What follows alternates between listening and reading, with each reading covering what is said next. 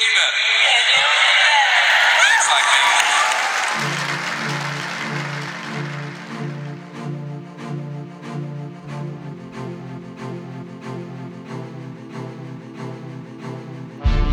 Welcome aboard Navigate to Greatness podcast, where we share how to plot the course to personal greatness.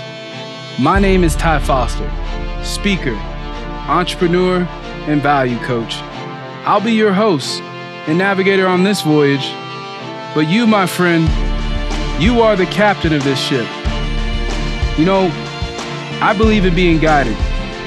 I mean truly guided. And my mission is to share tools and tips that help guide you to your own personal greatness.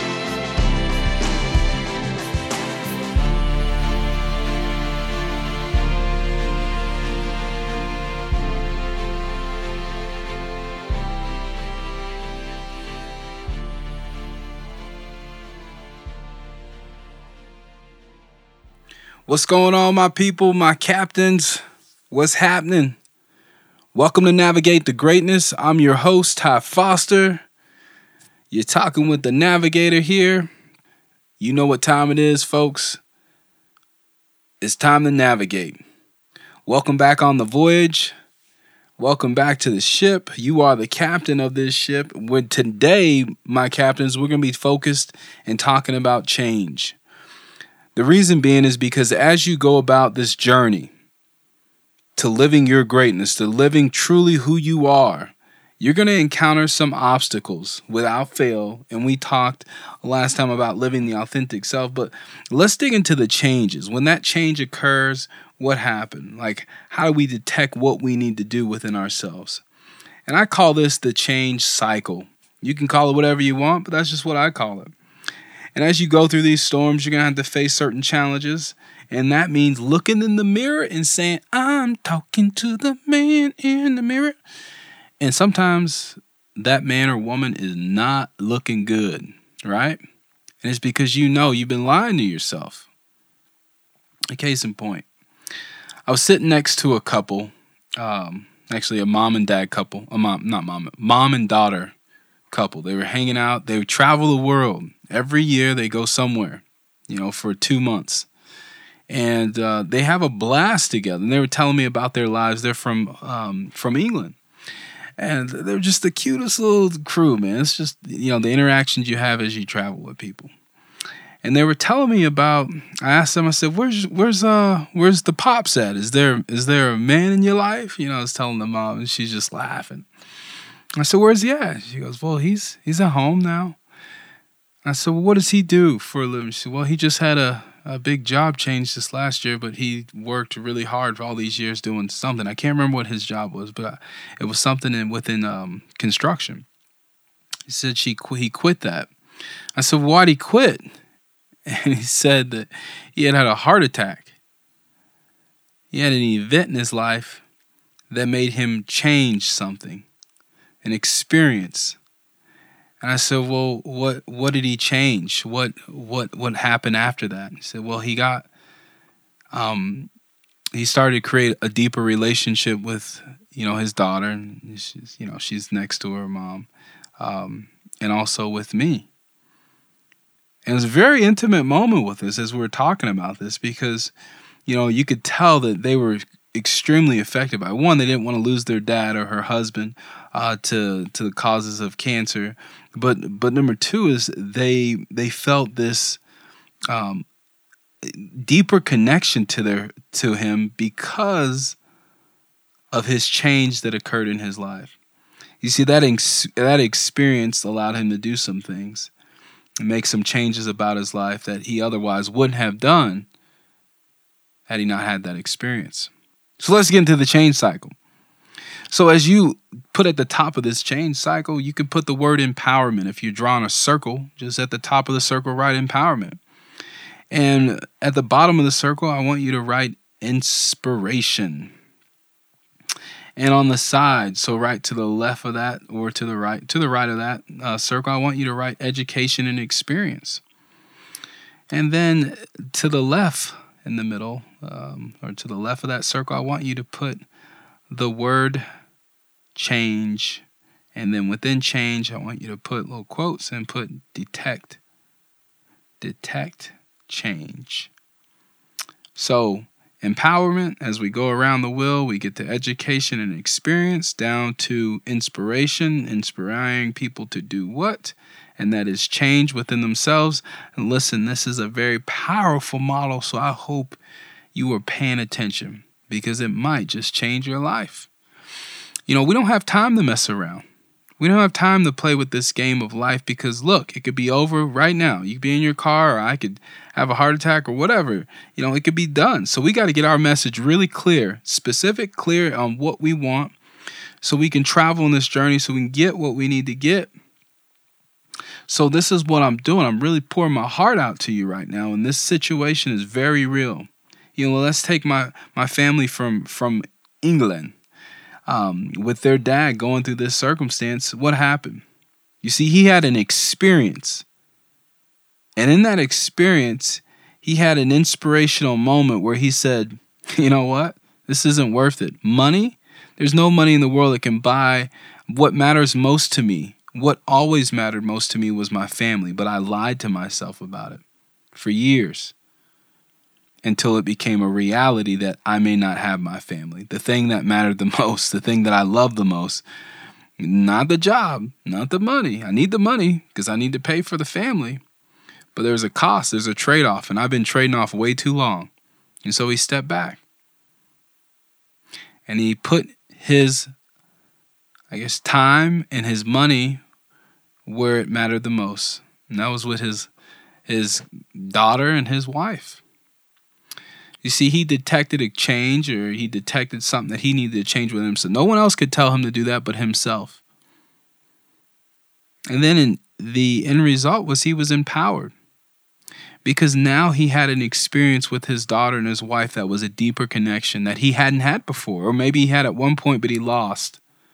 But he was able to get back to it. And you could tell by the expressions on their face, they lit up when they talked about their dad. Now, I've been around a lot of great men in the business world, but horrible in the home. You know, there was a quote that was from a church leader in the LDS church. I can't even think of the name right now, but he said, "No amount of success outside of the home can compensate for failure in the home." And it's so true.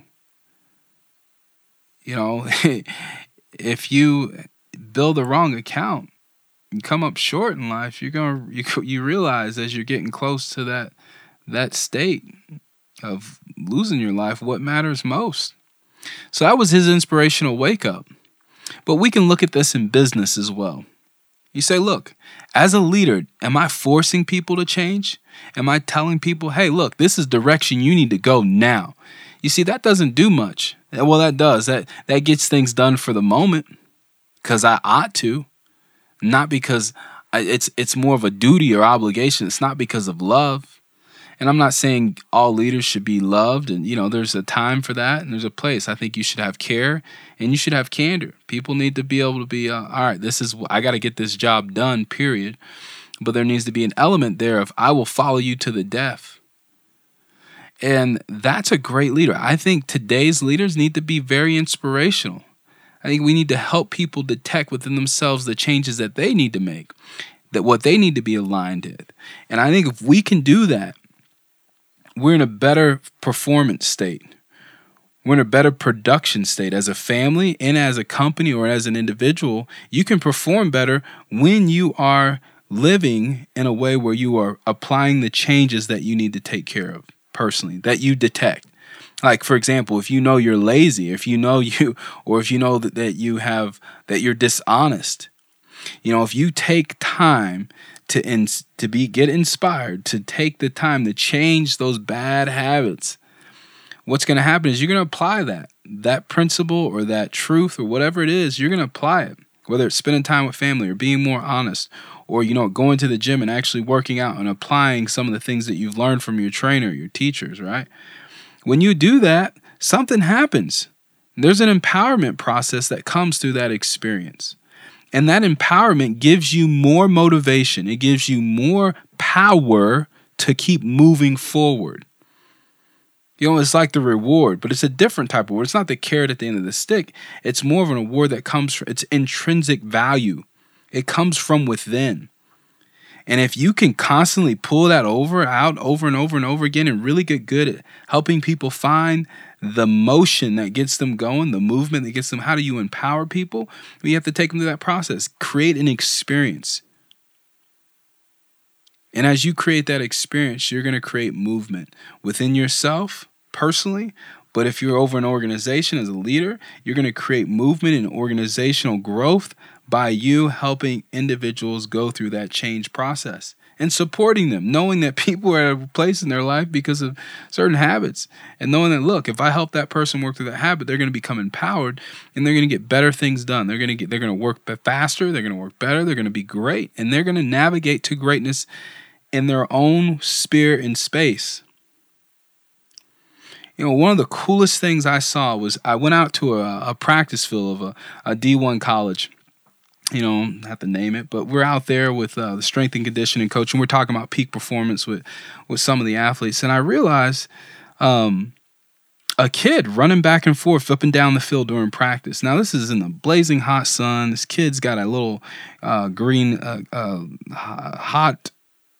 green hat on, just like a lawn man, and he's probably 9-10 years old, if that. He's hauling butt. I was like, man, who is this kid? And the coach goes over and he goes, it's Coach's son. I said, oh, that's cool, man. He said, what's funny? He wouldn't know this, but he's got leukemia. I was like, wow, it's crazy. This little 9-year-old boy with leukemia. I go, that's tough, man. He goes, what's crazy is that this practice field, being here with the players, it inspires him to keep fighting. He probably would have given up a long time ago, but he keeps fighting every day because he knows he's got to come out here for the season. He's got to be out here with the players. You see, the players are his inspiration, but here's what's crazy, and this is the strength and conditioning telling me this story. He says, what's crazy is that he's the inspiration for the players, but the players are his inspiration. And I thought about that. I thought about a player like, Jameis Winston, for example. Last year he had gotten in a bunch of trouble, and that's just circumstances. I've been in that world, understand it. When people are going through stuff, you can't really judge them. But character, someone's character, and being a good person, saying, these are certain rules I have to abide by. These are certain things that I have to do because of the world I live in and the things that I've signed up for. That's one thing. That's obligation. But then when you go, this little kid who's got leukemia, if I screw up in school and don't get my grades right, if I do something on my extracurricular activities that involve crime or violence or, some sexual issue, right? If I do those things, then what's it going to do to my buddy? The guy who runs up and down the field every day with me to practice, what's it going to do to him? And those are the things you got to ask yourself, or those are the things that people ask themselves when they're inspired by something like that. And when he was telling me that, when this strength and conditioning coach was going through this, this kind of dialogue of what's happened with this situation, a little miracle, I got to thinking, man, this kid is inspiring them, but the inspiration is I will not do certain things. I'm going to keep myself in a certain character. Otherwise, I wouldn't, because of this young man is living a life and he's fighting for his life. He's on the field every day. I got to come with my A game every single day because he's there. I got to have my A game in class. I got to have my A game when I go home. I got to have my A game if I go to a party. I got to have my A game when I'm dealing with circling myself around the right people. And if I do that, if I maintain that certain type of character, he's going to be uplifted and edified because I'm there. And I'm going to be uplifted and edified because he's there. Look, man, I think if you can really get good at that as a leader, is helping people become inspired out of love than fear or obligation, man, and that's a perfect example. That team rallies around that young man. And that young man rallies around that team. They need each other, hand and foot. I'm going to tell you, that's a beautiful story on this change cycle and inspiration. You got to find that. You got to find that. If you don't have it, you got to create it. Find something that inspires you. Because when you do, you will have movement. You will have the empowerment that you need to get where you need to go. This boat doesn't move itself, brother. This boat doesn't move itself, my captains, my sisters, my brothers. We have to put motion in it. Sometimes there's no wind. Sometimes there's no engine. And we got to just simply row. Because we're empowered, we will do so. And what happens when we're empowered? We share that experience, or we share that education, and we give people permission to detect within themselves the changes that they need to do so that they, too, can become empowered and get where they need to go. Beautiful cycle. Great stuff, man. Change your life. Thank you for tuning in. Look forward to hearing from you guys next week. What I would like you to do, if you would be so kind, send me a message on how you are navigating yourself to greatness. Send me the changes that are taking place in your life. Let me know how you feel. I'm Ty Foster, your navigator. Love y'all, and I'm out. Peace.